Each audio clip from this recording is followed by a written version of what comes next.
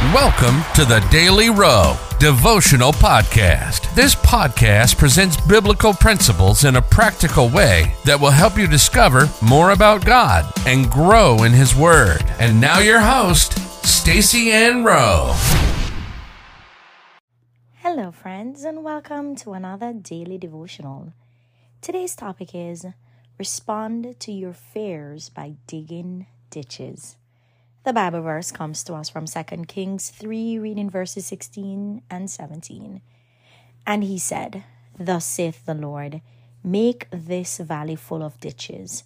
For thus saith the Lord, ye shall not see wind, neither shall ye see rain.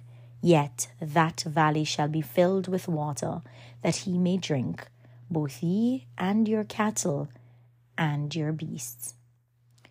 We cannot get to where we want to be if we allow ourselves to be paralyzed by fear. Respond to your fears by digging ditches. Digging ditches is synonymous with taking action to create the outcome that you want to see, despite how impossible the circumstance may look.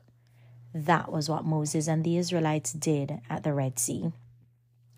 The people of Israel, Judah and Edom, also triumphed over their circumstances by digging ditches. The kings of Israel, Judah and Edom, had formed an alliance to fight against the king of Moab because they had decided not to pay any more tribute to the Israelites after the death of King Ahab. On their way to fight against the Moabites, the compass showed them that there was no water in sight for the next 7 days. That was a highly fearful situation for them.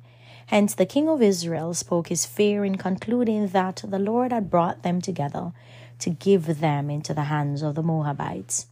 In response, Jehoshaphat, the king of Judah, suggested that they hear what God had to say about the matter through the prophet Elisha.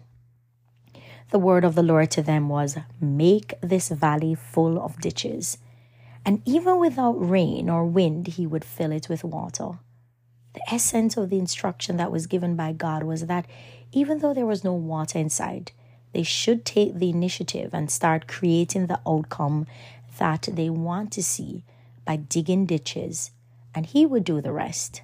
When you dig ditches, although nature, the wind and the rain, is not operating in your favor, that will not stop God from doing it for you.